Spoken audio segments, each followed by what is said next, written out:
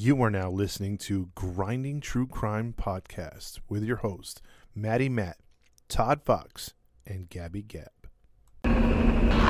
Police have identified more victims and plan on more than just the 4 murder charges filed today. Confirm earlier reports of cannibalism. The building was a scene of ghoulish slaughter. A large kettle on the stove which held boiled body parts. Identified more victims and killed even more. Plan on more than just the 4 murder charges filed today. Had sex with some of his victims before he killed them, and that he was also a necrophiliac.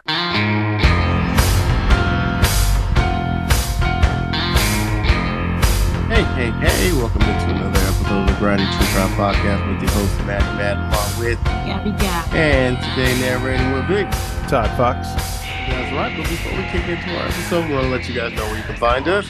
You can find us on YouTube, Instagram, and Facebook. Just type in Grinding True Crime. Then you can follow our page, subscribe to our page, like our page, leave a comment on our page, and we'll get back to you as soon as possible. And we mean as soon as possible. If you want to listen to us on your podcast streams, you can just listen to us on Podbean, Spotify, Anchor, iTunes, Pandora, Podvine, and Zencastr. And for those listening to us out of the U.S., you can continue to listen to us on Radio Public, Breaker, Pocket Cast, and Podchaser. If you like what you hear and you want to be a Patreon member, and if you would like to, you just have to download Podbean. And there you can follow the link on our Podbean page and you become a Patreon member. Listener's discretion is advised. We do get into details that can be not suitable for a certain audience. So listener's discretion is advised. And last but not least, we know we've been very busy and we apologize. In the last couple of months, we haven't gone live. But that's all going to change this month. October 29th, Sunday at 5 p.m. Pacific time. Unfortunately, we have to keep that time, and we apologize for those outside of the U.S. who have a different time zone. But this, not this Sunday, but next Sunday, October 29th, 5 p.m. Pacific time, we will be going live again, and we're going to be taking calls as well. So mark your calendar. We will be back live once again. That's October 29th, 5 p.m. Pacific time. Okay, that's pretty much it. I knocked everything out. Todd Fox, you got the floor, my man. What kind of story you breaking down for us today? Well, thank you, sir. As we get started on tonight's story, just wanted to put it out there that we're going to be cranking out some stories here starting in November. We're going to have a lot of them to go, so we'll have an update on that as well as an announcement because we're going to be cranking out the stories. It's been a tough year, as you guys have known. We've kind of relayed that a few times. And we've just been doing the stories whenever we can, but we're going to have easier schedules, and we're going to be giving you more content. So there you go. So hopefully you guys can enjoy out there. Absolutely. And so this episode, again, I promised I would stay out of LA, but I have a knack for finding these LA cases, and I might just do something like that later on for like a side thing on Patreon or whatever. But you're gonna have to endure one more before I go international. Again, yeah. But this one right here, it's gonna be Los Angeles. It's gonna deal with Chicago as well. So we're gonna have Middle America, big cities, both of them. But this one's a little outside the box. Are you guys familiar with the TV series Dragnet? Yes, I am familiar. Well, I know what it is. I'm not familiar with it. I know what you're talking about. I don't. Okay. So basically it was one of the first police dramas on radio back in the day when everyone would huddle around the radio to, theater of the mind because TV wasn't out yet. No TV. But Jack Webb was a famous, radio guy, and he got the series started, and it was based off of real Los Angeles cases. They just changed the names to protect the innocent. That's where that came from, the names and dates to protect the innocent. So the TV show would start in the late 40s to early 50s due to the success of the wartime radio show. And it would have that famous yeah, everyone knows that. Everyone knows that one. Yeah. So it just kept winning radio awards. It won Emmy awards. Jack Webb would go on to reprise that famous role of his as Sergeant Friday in the LAPD for almost like 50 years, and up until his death. They were going to redo it again, and it spawned a lot of other TV shows. But the reason why I bring that up is because if you listen to the old episodes or you watch an old episode of Dragnet, they were the real cases, except sometimes they would race swap the characters if they didn't fit the narrative, if they wanted to present the case a certain way, or they would change the dates, or if it was a male victim, they'd make it a female victim. But I remember an episode, it was called the Brickbat Slayer, and I started to do a little research, and I was like, damn, this is a real case. And once I started to research it, I couldn't stop. It was a really, really different case than I'd ever heard of. And it was one of those that gets lost in, I guess, the many cases and murders of Los Angeles back in the day. But it's very interesting. So we're going to present that one tonight. It's called the Brickbat Slayer. And Brickbat, try saying that 3 times. Yeah. But it's an interesting case. So any questions before we get started? No questions asked, my brother. I want to hear this case.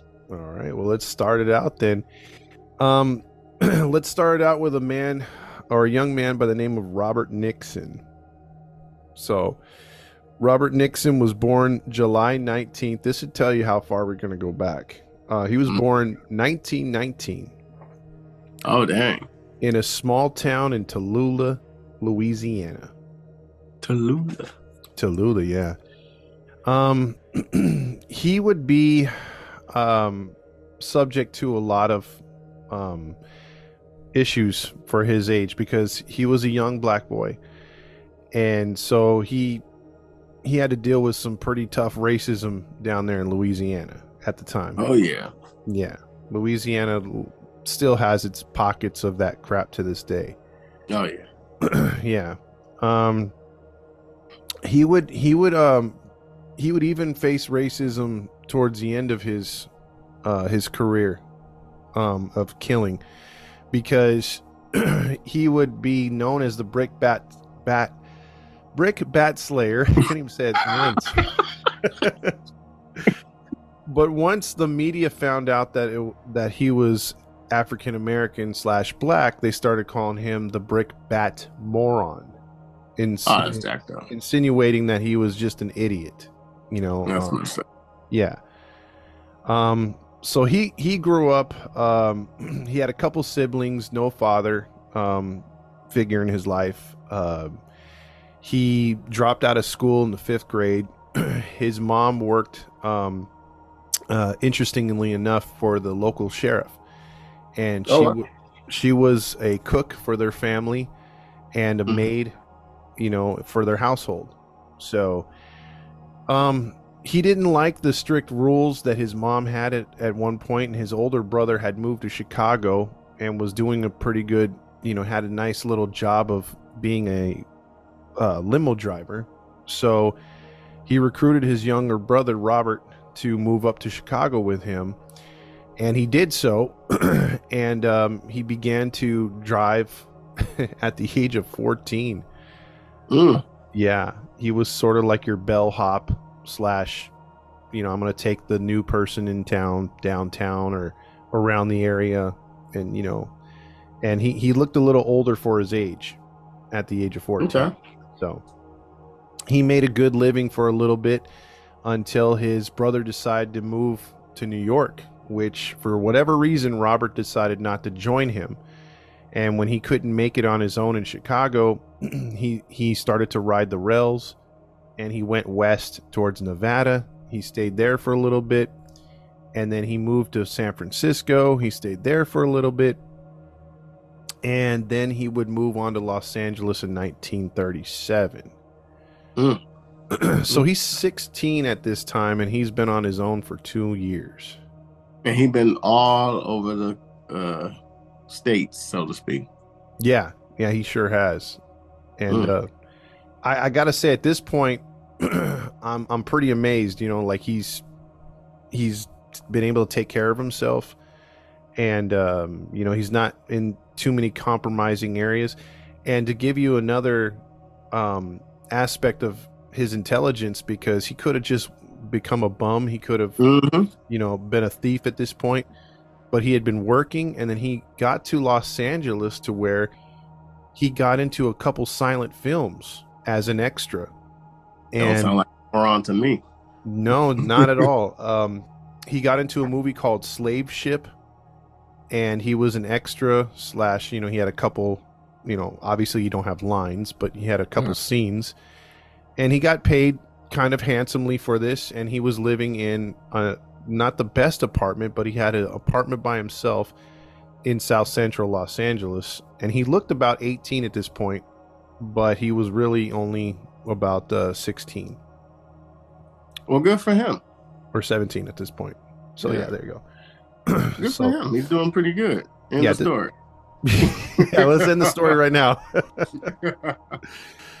Yeah, but unfortunately, there was you know, we looked too far ahead because there was some things that happened before this. So there's some murkiness that starts to come to the surface here. So we have a date. Ah, man. Yep, already. You know what that means on this show. Oh yeah, someone's getting hurt or not going to wake up from whatever they're going to endure right now. So, January 25th, 1937, a woman by the name of Zabby, I don't, you know, that's just the name, Zabby Calwells, was recovering from surgery in Montecito Hospital, which is not too far from where I live. Mm-hmm. She woke up to a young man with a brick, just a brick in his hand, hammering down upon her head and beating her until she was screaming out loud to where some of the orderlies came down the aisle, rushed into her room just to see a man escaping out the window and going down the fire escape. Yo. How did nobody see him before that? Well, he what you're going to learn what his MO is he goes to buildings that have fire escapes on the outside. And he breaks in through windows. So those fire escapes, if you guys don't know them out of the country, is basically those metal things that used to be built on the side of the home, on the apartment buildings, condos, you know, high risers, where it's a litany of stairs, and ladders that you can climb just in case there's a fire and the elevators are down, the staircases are down. You can go on the outside of the building. So they still got a few in New York when the last time I went out. Yeah, they're not as prevalent now. They don't build them now, but back in the day, they have. Yeah, they were on it just about every building. Sure, yeah. Yeah. The police would investigate and pull a couple fingerprints, but nothing else came of the case. She would survive, though. She would survive. Well, that's good. Yeah. So let's talk about the next situation that popped up, and that's at the Barclay Hotel, which is located in the heart of downtown Los Angeles on 4th and Main Street. It is the oldest continuing operating hotel. It was first opened in 1897. Dang. So it's still running. And it's still up. Yeah, it's still going to this day. Dang, man. 1897. Yeah, it's got limited use to this day. Like they have some owners that are really not keeping it up, but it's still running. So, but that hotel has a rich, dark history. But this is just one of the cases that took place there. A few days later, after the initial incident there in 1937, a woman by the name of Elizabeth Reese, she was 71 years old, wealthy, and coming in from a trip overseas. She caught a train in Akron, Ohio, and then she continued to go west to Los Angeles. She had some business to take care of, so she was staying at the Barclay, which at that time was a really nice hotel. Mm-hmm. She had not been she had not left her room for 2 nights, so the staff was wanting to clean her room, and she was due to check out, so they were wondering if something had happened and was she even in the room. And the cleaning crew came up there and unlocked the door, and when they got in there, upon entering, they saw Reese at 71 years old sitting in a chair in the corner of the room, bloodied from the head to toe, with a brick at the side of her chair. Ooh. Ew. Yeah, she her head was they said that there was a portion of her skull that was visible. No. Yeah. Yeah. And the window to the fire escape was open. Mm-hmm. And here's the twist in this. There's 2 twists, actually.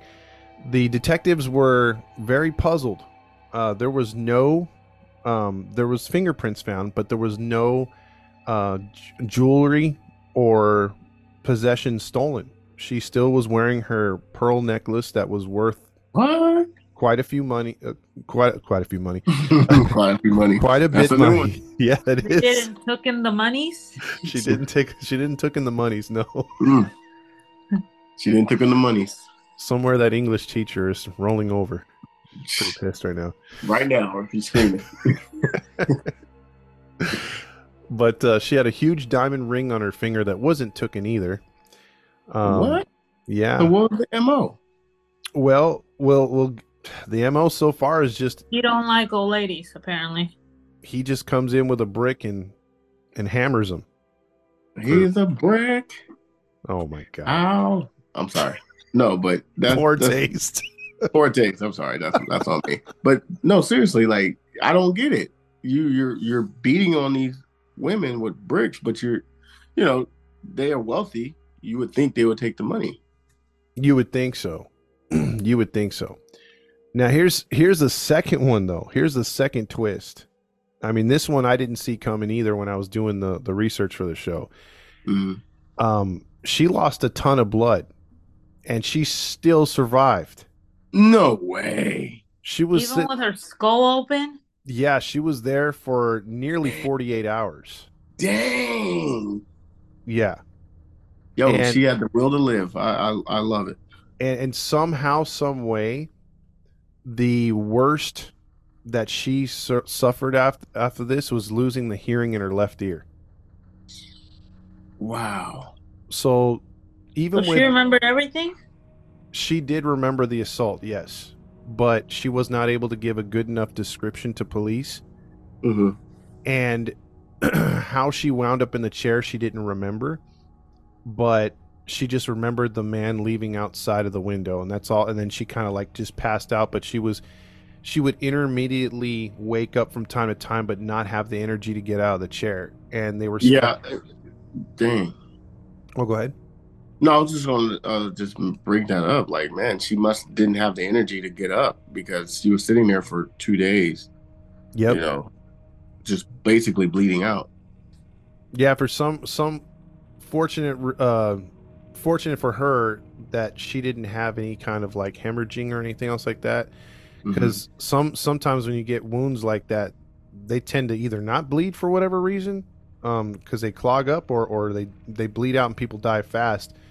But yeah, you're right. But they were speculating if she had stayed another maybe 5 to 6 hours, she would have died with any kind of help. But modern medicine in 1937 was able to save her in surgery. So wow, Good for her.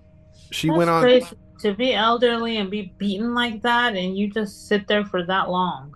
Correct. Mm. And she went on to live another 16 years. So she died at 87. Good for her. For her to survive that attack. Yeah. And that's a long time to live at that around that time period, Oh, absolutely. Yeah. So on February 14th at the Roslyn Hotel in Los Angeles, a couple was visiting from out of state. They came back to their room after a night on the town to find Nixon looting their hotel. He then jumped out of the down the fire escape, left fingerprints at the scene again, but again, the problem back then in 1937, you're not able to take the fingerprints and throw them into a computer and get results within minutes. Mm-hmm. You need a team of detectives or agents to be painstakingly matching fingerprint to fingerprint, and if it doesn't match, you just move on, and it just takes forever, and you have to match up every little groove in that finger, in the fingerprint to see if it makes the same or has the same kind of markings. It's just wow. I didn't know how they do it back then, or I don't know how they did it back then. Boy, I'm not talking good, am I? It's understandable, man. It's understandable. We're a little rusty. Yeah. No, but dang, I didn't realize that too. That's a tedious job, man. Oh, it sure is. It sure is. Because I remember watching one of these episodes, when they made the radio version over to the television, and I'm like, damn, look at them. Like, there's a whole lab just working on one case. It's like taking forever. Daniel. So, man, I mean, respectfully, I can understand why it did take so long to find a killer in those times. Because, yeah, you spend hours just trying to identify one fingerprint on one person because you got to, make sure everything match. So, dang, that sucks. Yeah, so they really hoped or they really had to see these cases as far as the MOs and put them together, which they didn't have at the time. So again, the brick was found in the room where these two people had surprised Nixon. Like, he already had a broom. I keep saying broom. He had a brick. It's October. It's October, man. Yeah. Jeez. Okay, Gabby. Whatever. Hey, forget about your transportation for a minute, okay? Focus on the case, Todd. Yeah, I'm sorry. I'll put away my hat and whatnot. So let's move on to February 16th, 2 days later. So this is just 2 days after he tried to steal some things and possibly, hurt somebody else. Leila Torres, who lived on South Santee Street, which is in Los Angeles as well, close to downtown. Upon entering her unit, Robert knocked over an ashtray, and that startled her. She began to scream, and the neighbors came out. As Robert was startled and left outside of her window, they saw him crawling out, and there was several people that spotted him and said it was a young black man, 6 feet tall, running away from the scene. So they had finally a visual on the type of man it was or the race it was, but that's about all they had. So nobody's considering all these crimes that it's one person? Not at this time, no. We're getting close to that, but not at this time. They're just not. The LAPD is they're beginning to get overwhelmed because you have, at that time in the 30s, you have violent crimes of some mobs breaking out. You have some racial stuff going with the Italians and the Latinos, and then you have the blacks fighting with the police because there was racial injustices going on back then too, and more prevalent obviously then than now. But you just had all kinds of turmoil, and you had violence. I mean, if you look into, I've got a couple books on early LA crime, and it's pretty crazy stuff that went on back then. A lot of crazy cases, and really tested the real good police from the bad police, and then tested the overall citizens to the people that were causing havoc. So, yeah. So moving forward, though, just south of there, a couple blocks over, there was a family, a married couple, the Valdezes, were there. The husband, what was his name? I had it written right here. The husband was Valence. Valence or something like that. It's maybe it's Valencia. Or maybe I wrote it down wrong. Valencia. Let's give him Valencia. Valencia. There you go. I think that is. I think I spelled it wrong. Go figure. It's okay. And the wife was named Rose, and they had a 4-month-old that was named Flora. So, wow, you know, pretty names right there: Valencio, Hey. Rose, and Flora. So Valencio was at work at this time. So this was like early morning. Mm-hmm. It was like an apartment complex or a duplex. So the places were fairly close together, about 12 units. And as the day went on, it was about 1 o'clock in the afternoon. And there were several people that were going to the manager's office or manager's apartment unit and saying, hey, the baby is crying. You know, I can't sleep, or it's frustrating. I'm hearing the baby crying. Can't that woman get that kid in line? And they were complaining. And so the manager's like, okay, I'll go check on Rose. Maybe she's having trouble with the baby. The baby's got a cold or something. You guys need to chill, you know, like you need to relax. And so she goes over there, knocks on the door. She could hear the baby crying, and something told her to enter the door and let herself in. So she did. And as she walked in the room, she saw Rose on her back with a pillow over her head, and there was blood spatter all over the wall. And she saw the baby in the crib next to her crying, and she just picked up the baby and then called police. She ran out of the house. When police got there, they automatically suspected the husband until they realized he was at work. And then they found a brick that was in the kitchen next to the kitchen table, which had food that was eaten by the killer. Dang, bro. So this fool just goes around carrying a brick. Yeah, or picking up a brick and then going in, because it's not the same brick. You know, so he's leaving a brick at every crime scene. So, yeah. So now that the assaults and murders are piling up. So she didn't survive. She didn't survive. No, she didn't survive. She was dead on arrival when they found her. He bashed her head in pretty good. Dang. Yeah. So now the police are starting to put this together, and they're saying, okay, we might be looking for an African American at this point. And so this is not going to go over good in the African American community, because now the police are going to start looking for them and profiling, obviously. So they're doing their thing. All they know is it's a male, and it's a young male. So there's a lot of young men that are working class, have nothing to do with this, that are working at the shipyards, the freight yards at this time, downtown, and they're getting picked on by the police, you know, every 5 seconds. Where were you? You know, they're getting pulled in. So is media giving it some press? Yeah, because now, you know, you have a housewife that's murdered, and, you know, although she's a minority at the time, it makes news because the child could have been killed. You know, the rash of other break-ins, the other people that were surprised were, you know, from out of town. So you want to protect the business side of things. So yeah, it's getting a lot of what is it called, press now. Yeah, I bet you those tenants who were pressing the issue probably felt bad after they realized why the baby was crying. I hope they did. Yeah, but we'll never know. We'll never know. Nearly 100 years ago. I know. Yeah. I'm just thinking about it. No, I know. Yeah, I would have felt bad. Like, dang, you know, now I see why the baby was crying. Like, you know, I feel bad, you know. Yeah, it makes sense, though. It makes sense. So,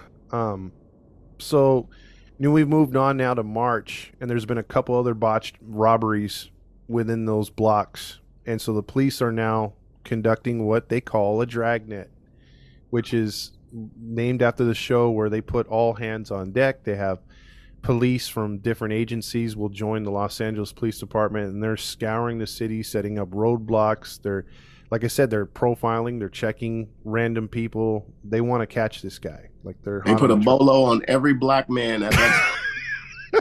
Yeah, exactly. They're all, wait, Johnson, he's black. Get him. Yep.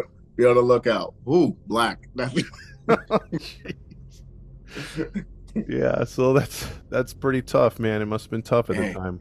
Oh, I can imagine. Especially, that, like you said, all that racial tension going on. You Yep. know, the police pretty much had their hands tied in a sense on this case. Yeah, I mean, because at one point you could feel for them because they're trying to do their diligence, but on the other Mhm. hand, there's some bad cops out there that abuse the power and Oh yeah, roughed up some young men that shouldn't have been roughed up. So yeah, yeah. My yeah, dad was a victim of that. yeah. See, Yeah, it's unfortunate. yeah. But here's another twist in the story. Robert Nixon gets himself a partner Ooh. by the name of Howard Jones Green. Oh, he black. Why does that name sound familiar? Howard Jones Green. He got every first name in the black community. Oh, jeez. He's all, let's make it the trifecta. So these two would go on to find an apartment building. They would case it and find a young woman that they thought was a good and easy mark. They would go up there was an alleyway with a brick wall that they climbed to get to one of those fire escapes. And they climbed into the room to surprise a woman by the name of Zoe DeMerrill. Nixon right away attacks her and starts beating her in the head with a brick as Green goes over to her purse and then starts rummaging through her drawers in her room. And they get money and jewelry, and they would take the stuff that she had upon her person, and they would leave. The neighbor would hear the commotion and storm into the house to just see the young men running down the street out the window, and their neighbor Zoe just battered and bleeding on the floor. The police that first got there were taking the last will and testimony because they were thinking that, hey, who did this to you? Because we're trying to get as much information as possible because we think you're going to die, basically. Mm-hmm. But she would go on to survive despite this. The vicious attack. She took 17 blows to the head. Yo. So now they're stealing things? They're stealing things, yes. So initially, it was just probably the thrill of breaking in and bashing people's head. Now they're actually taking. It's probably the partner that wants to steal. Probably. Yep. Yeah. Because he didn't care about that. No, not to this point. Robert's in it for not the assault. He's in it just to steal. Yeah. And it looked like initially in the beginning that he was targeting older women, but now it's like I wonder how he picks out his victims. Well, I'll explain that in a minute here too. Ooh, I'm jumping ahead. Yeah. No, but I like the way you're going with this though. But this one, Zoe took the memory loss till the day she died. She had brain damage and was not able to function the rest of her life as a normal person would. So that was very tough for her. She never quite recovered from that one. That sucks.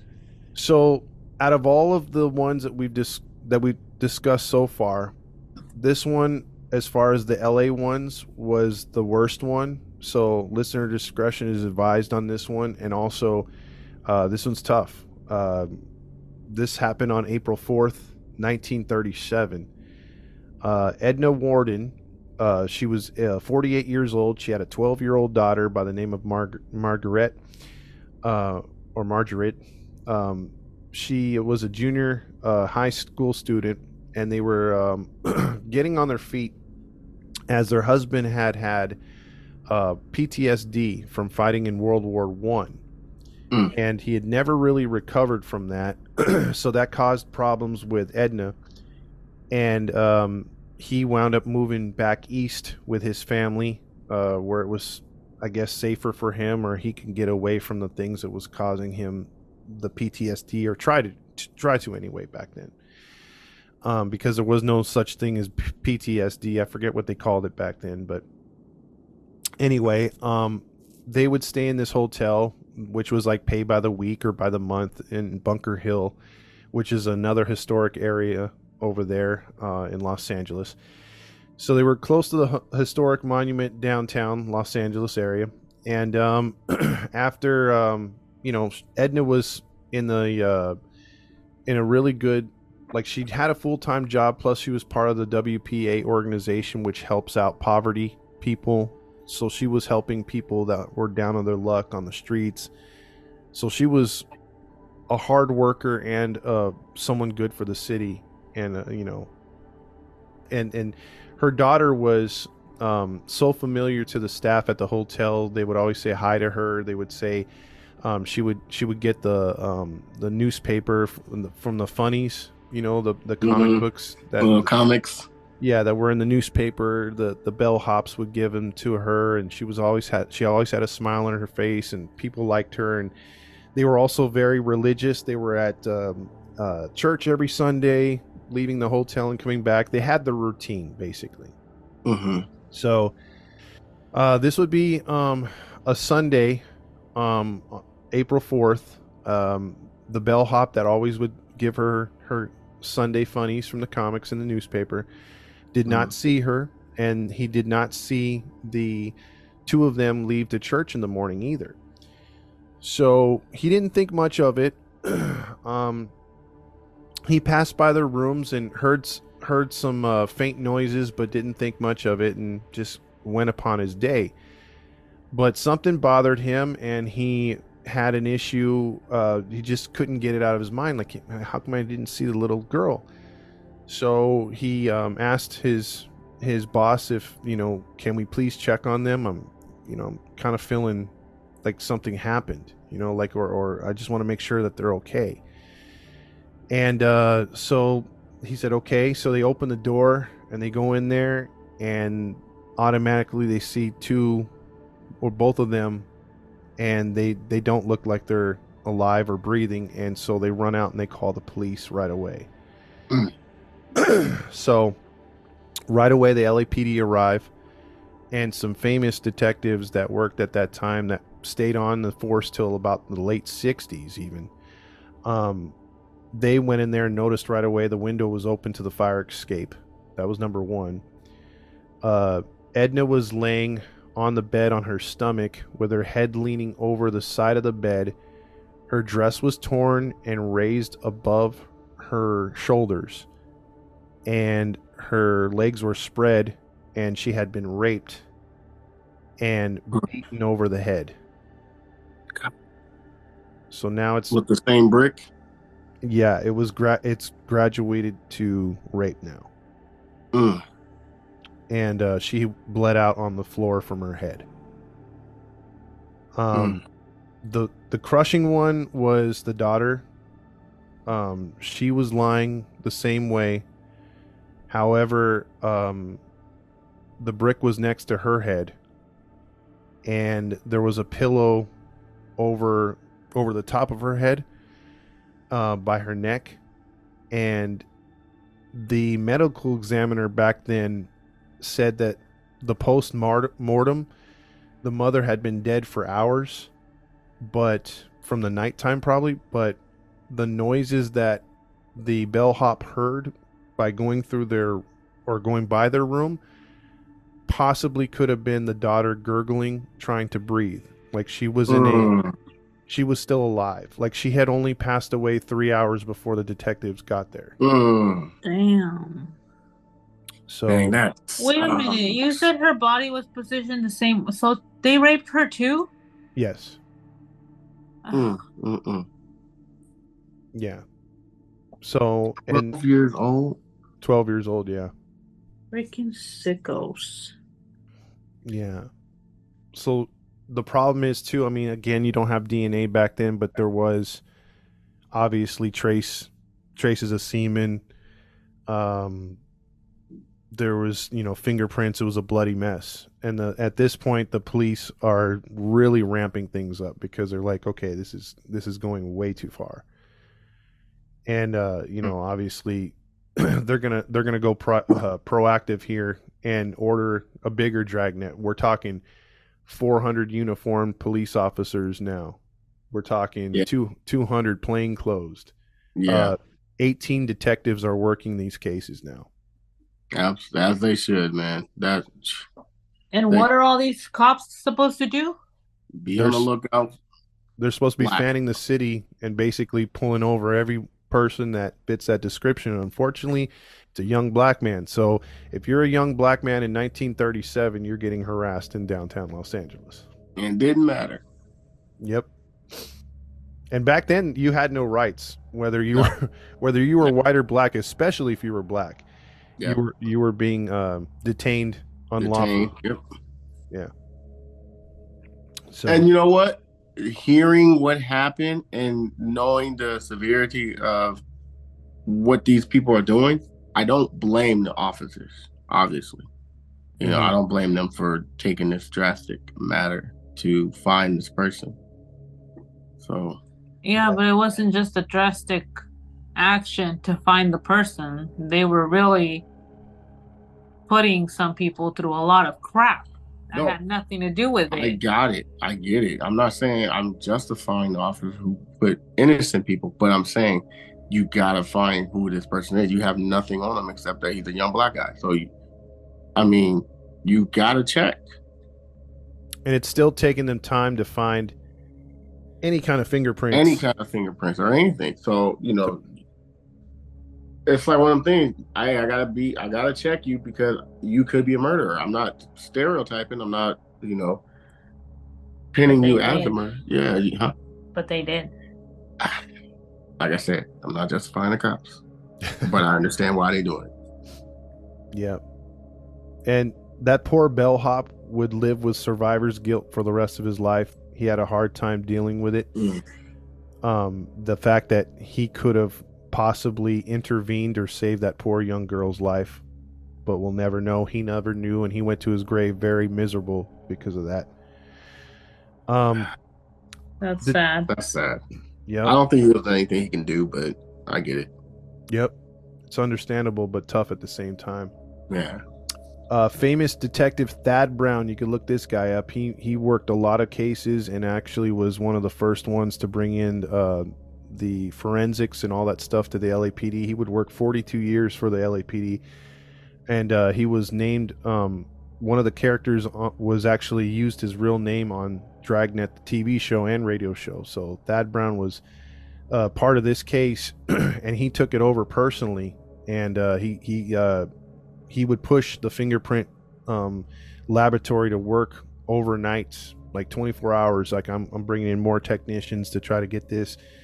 And so they were trying to do whatever they could, and at this time it got so crazy downtown that Nixon and Green parted ways. Green was like, "I'm not leaving," because Nixon's like, "I'm going back to Chicago. I'm familiar with Chicago. I'm going to leave." He goes, "Come with me." He's like, "Nope, I'm staying here, man." He goes, "I'm gonna just stay low, So he's like, "All right, suit yourself." So Nixon, took off. He left LA. So as quickly as the Dragnet took over the whole city of Los Angeles and they were doing their thing, all the assaults, rapes, and, break-ins, they all just stopped overnight. It was just too hot for criminals, even the ones that weren't any part of the cases. Like, crime in general went down because there were so many police officers everywhere. Dang. Because we're talking that these police officers were working 16 to 18 hour shifts. So they had no life. Yeah, they were trying to find this guy. They were hard up on trying to get him. So now one thing that Thad Brown did that was very, very smart for back in the day, he decided to get the other homicide detectives to write letters to every big city in America asking for help with this case and if they had anything similar to what Los Angeles had. And sure enough, a week later, they got a letter back saying that we've had some crimes that could fit what's going on in Los Angeles here in Chicago. So just before all the cases took place in Los Angeles, Chicago detectives were talking about some break-ins and a murder of a one Florence Castle in 1936 that she was bashed in the forehead with a brick and murdered. Um, she she did not survive that break-in 1936, and there was also more break-ins and assault. In Chicago? So he's been doing this for a minute. Been apparently doing this for a while. Dang. Yeah. So you think maybe he got more helpers? There's more people involved? Because Chicago and LA, they two big cities. Yeah, they are two big cities, and we're gonna find that out right now too, because I think Gabby's onto it too. She's onto it too.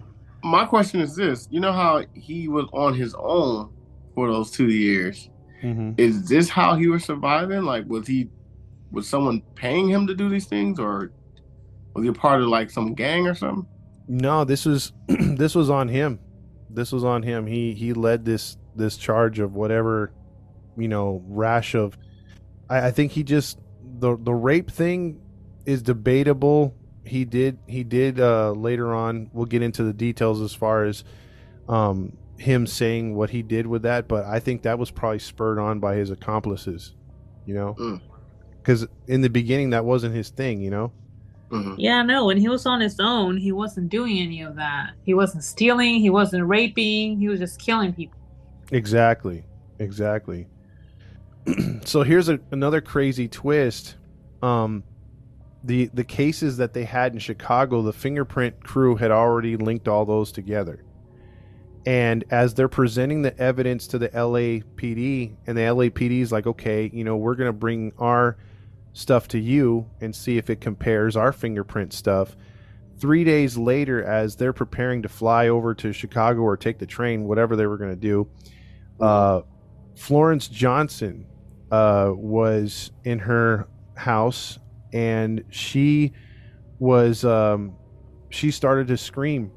And what happened was, in Chicago, they had started putting police officers close to buildings that had fire escapes. And they caught two young men leaving the house or the unit. And as they ran up there, they just got there a little too late. Miss Florence Johnson had been beaten to death with a brick. And they caught Mr. Nixon coming out of the unit with scratches and blood all over him. So they would catch. He gave the alias of Thomas Crosby, but when they did his fingerprints compared to the ones that they had on file, which he had been arrested as a juvenile in Chicago, the fingerprints matched up to Robert Nixon. So now they knew who it was. So he had also the other man that had fled the area. The police caught up with him, and it was Eric Hicks was his accomplice, who would also help him rob and commit the assaults. So he had so Gabby was right too. He got another accomplice there in Chicago. Okay. So in custody, Robert would confess to Florence Castle killing her. He killed. He said that he killed a 24-year-old girl as well. That he would, shine her shoes and take the luggage up to her, unit when he was a driver there in 1936. He became obsessed with her and thought she was the most beautiful woman he ever saw. When he tried to, as a 16, 17-year-old, try to shoot his game at her, she turned him down. That enraged him, and he began to beat her with the brick. He would also attack a 23-year-old named Alda Deary in a Washington hotel. He came up with the fire escape. He would admit to getting up into her room and raping her after he beat her with a brick. Oh. Yeah. So she was dead? She was dying, But Dying. Yeah. But also there was another woman that he would also admit to raping and beating as well before he left there in 1937. He would leave fingerprints at all those cases, like I said, and then the final murder in 1938 in Chicago, they would link all those together. And then when the LAPD finally got there, they were surprised that he struck again. And when they brought their fingerprint analysis stuff or fingerprints over there, they ran it, and they were able to see that they matched up as well, and that they had their murder in both cities. So it was one of those first crimes that linked two cities that they actually worked together that long ago. So yeah, because normally you don't get that. No, you don't. Mm-hmm. And here's the thing too, Thad Brown was like a genius too, because he was thinking, is this guy playing it up for the newspaper? Because at the time the newspapers were running wild. There was like the TMZ of back then, and they were all these sensational headlines of either something racial towards Nixon or making him into this huge monster. And so the headlines were crazy. And he's like, is Nixon trying to maybe play himself up? He knows he's caught. Is he going to confess to more murders just for the hell of it? So he got smart, and they would have him recreate the murders in certain hotels. And he went into the hotel and messed up all the furniture and put it in different areas. And he was like, okay, let's see how he can remember this and if he'll figure this out. And when Nixon came in right away, he's like, no, this went here, this went there. And he put it exactly back to where it was. So right there, Thad Brown was like, okay, he's the killer. Only he would know these details, so. Dang. Yeah. How did he remember the details of how the apartment looked? Nixon would even draw out the floor plan. That's how much he was like in detail. So the media was playing him out to be stupid, but he was really smart. I mean, maybe obviously the things that he did was heinous and bad, but as far as like his mental capacity, he was a smart kid. So, wow. Yeah, it's pretty crazy. So now as we wind this one down, Green in Los Angeles turned state's witness to save his life. He went, both accomplices turned state witness, and they were able to turn on Robert. And that's weak. That's stupid. Yeah. Well, how are they gonna let you switch? You were an accomplice to all of that. You're a part of it, but you get to switch and turn it over and just pin it on the one guy, and you get to go free. You're on their side now. Correct. That's ridiculous. So how many years do you think in 1938, when he went to trial and turned state witness, did Green get in Los Angeles? I'm gonna say, this is before Newsom, so I'm gonna say 10 years. He's a black man, remember. Oh yeah, you're right. I'm gonna say 15. I'm gonna say 5. You're actually closer, Matt. He got 3 years. What? Yeah, he got 3 years. As soon as you said he's a black man, I was like, yeah, they're gonna make it low. Why did he get less than if he wasn't black? Well, actually, I was trying to get you guys to guess high, but that was me, the twist. man. Yeah, that was a twist. Yeah, wait a minute. When you said black, I was like, oh yeah, they're gonna throw it low. They don't want no racial. Don't want to be accused of 2. I would have thought because they're racist, they're gonna give him more. They didn't want that tension. They were already going through that. And see, that's what I thought too. I thought that they were going to give him something like 20 years, even though he was a state's witness.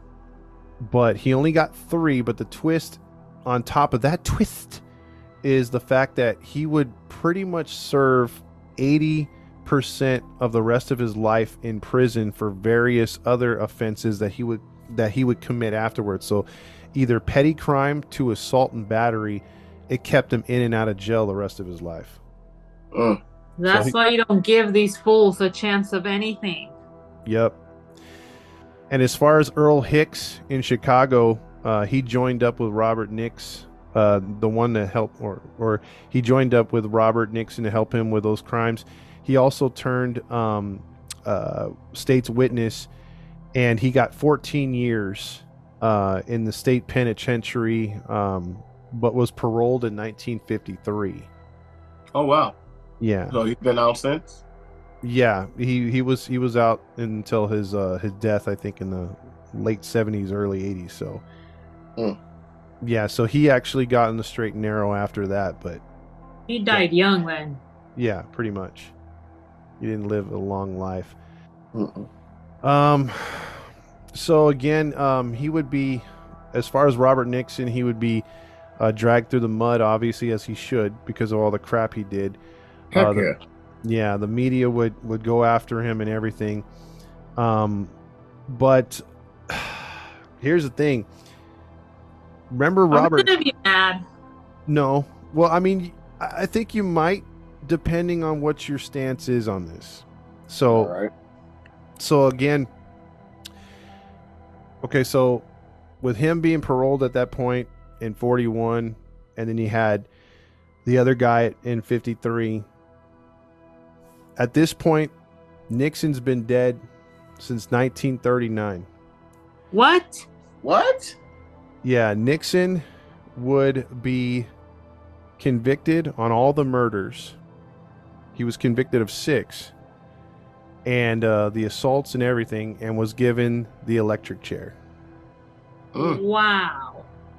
So in Cook County Prison in Chicago, Illinois, on June 16th, 1939, he wasn't even 20 years yet old.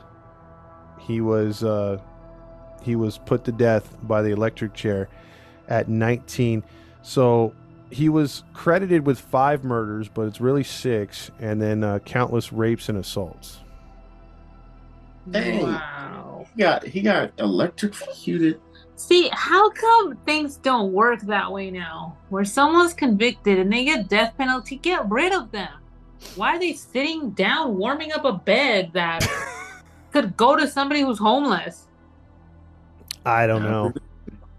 Like, what the hell? Back then, they actually, it's like, all right, that one's dead. Get to business. Get him out. Yeah, I mean, oh, go ahead, Matt. No, that joke with Dave Chappelle. Get him, Johnson. Oh yeah.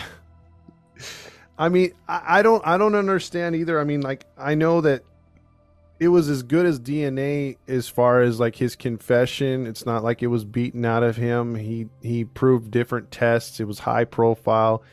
You know, there was fingerprint analysis. So I mean, he was dead to rights. I mean, he's like, you know, but those other guys got off easy because you would assume without DNA, one or both of them sexually assaulted the females at some point. Oh, and big facts. Yeah, and then this guy takes the brunt of it, and yeah, they off him right away. And Gabby's right. I mean, you can even if you're in a state like Texas, sometimes you could play it out as far as a decade before they kill you.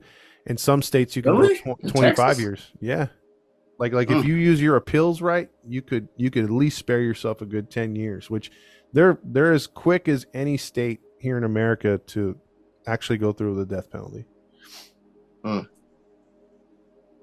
Yeah.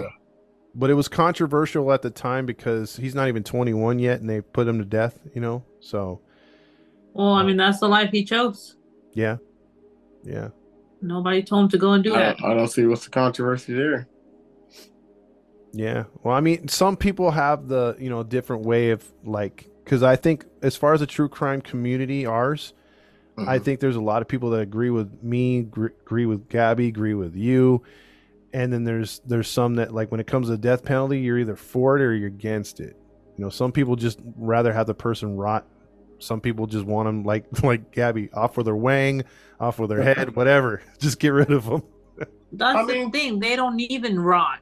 Those bastards live better than a lot of people. Mm-hmm. I mean, I'm for it because I feel like if a lot of states actually went with the death penalty and did things how it was back then, there wouldn't be too much crime. I'm not saying it will eliminate crime, but I'm sure the fear of knowing that if I get caught I can get the death penalty. It might slow crime down. I agree. True.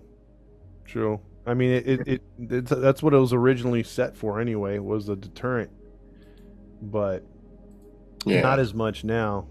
And I'll show you guys what Robert Nixon looked like right here if I can pull it up while we're on here, and maybe you guys can give me your feelings on this one or see what you think here. Put it in the message thing.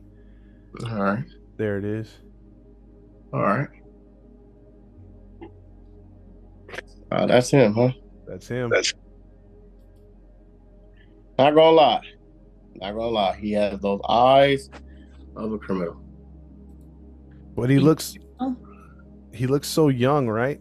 He does look young, but he does look older at the same time. He looks young but older at the same time. If that makes sense. But he got them sleepy eyes, man. to me, he looks like a regular kid who might have been targeted.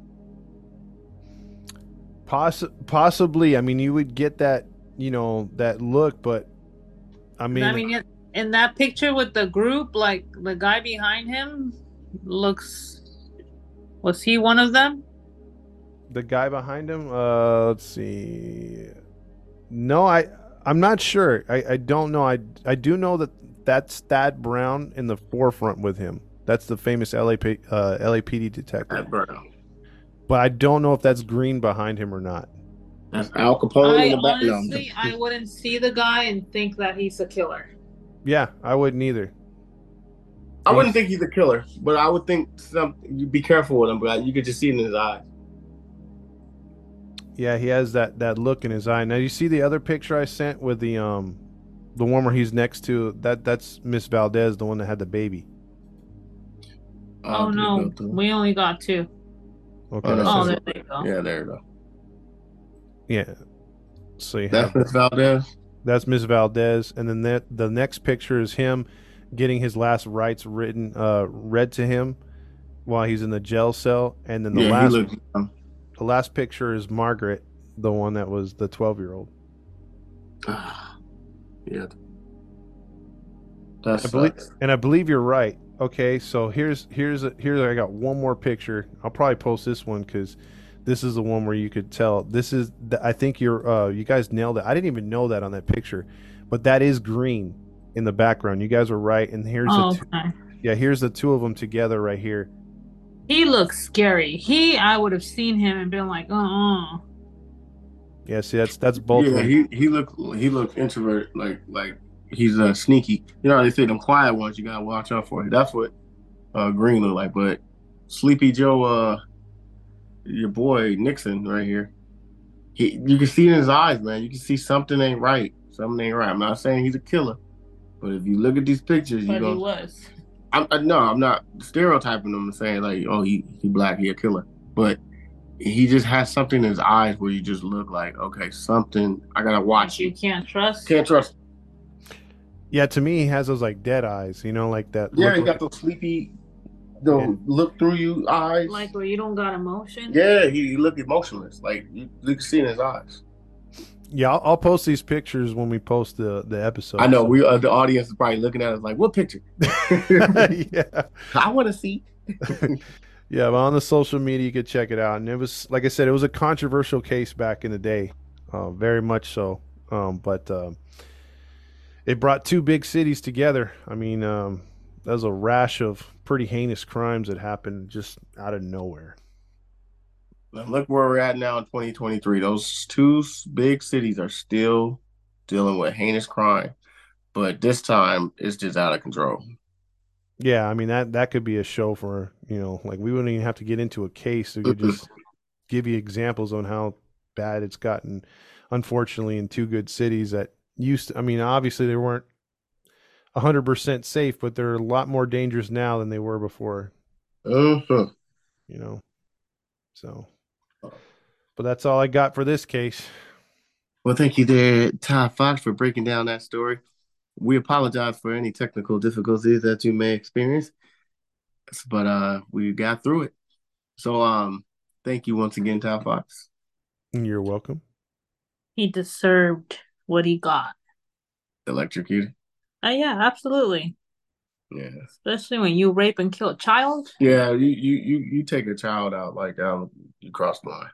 or you kill somebody's mom in front of them. Like, Mm-hmm. nah. Yeah, you cross the line with that one. For me, women and children, man, especially children, cross the line. Absolutely. Yeah. So once again, thank you, and we thank you, audience, for listening in. And like Todd said, soon, very soon, we're gonna be pushing out more episodes, pushing out more episodes. So this is the beginning of a brand new era. Exactly. Thank you again, Todd. So, for our audience, I want to let you guys know we're signing off. But before we do, let you guys know where you can find us on Facebook, Instagram, and YouTube. Just type in Grinding True Crimes, and there you can follow us. If you want to listen to us on your podcast stream, obviously you can go find us on Podbean, Spotify, Anchor, iTunes, Pandora, Podvine, and Zencaster. And those outside of the U.S., Radio Public, Breaker, Pocket Cast, and Podchaser. Okay, this has been your host, Maddie Matt, along with Gabby Gab. and Todd Fox. we are signing out. Toodles. Peace. I love you. You love Oh, me. no. Love me. Wait, wrong show. Y'all come back now, you hear?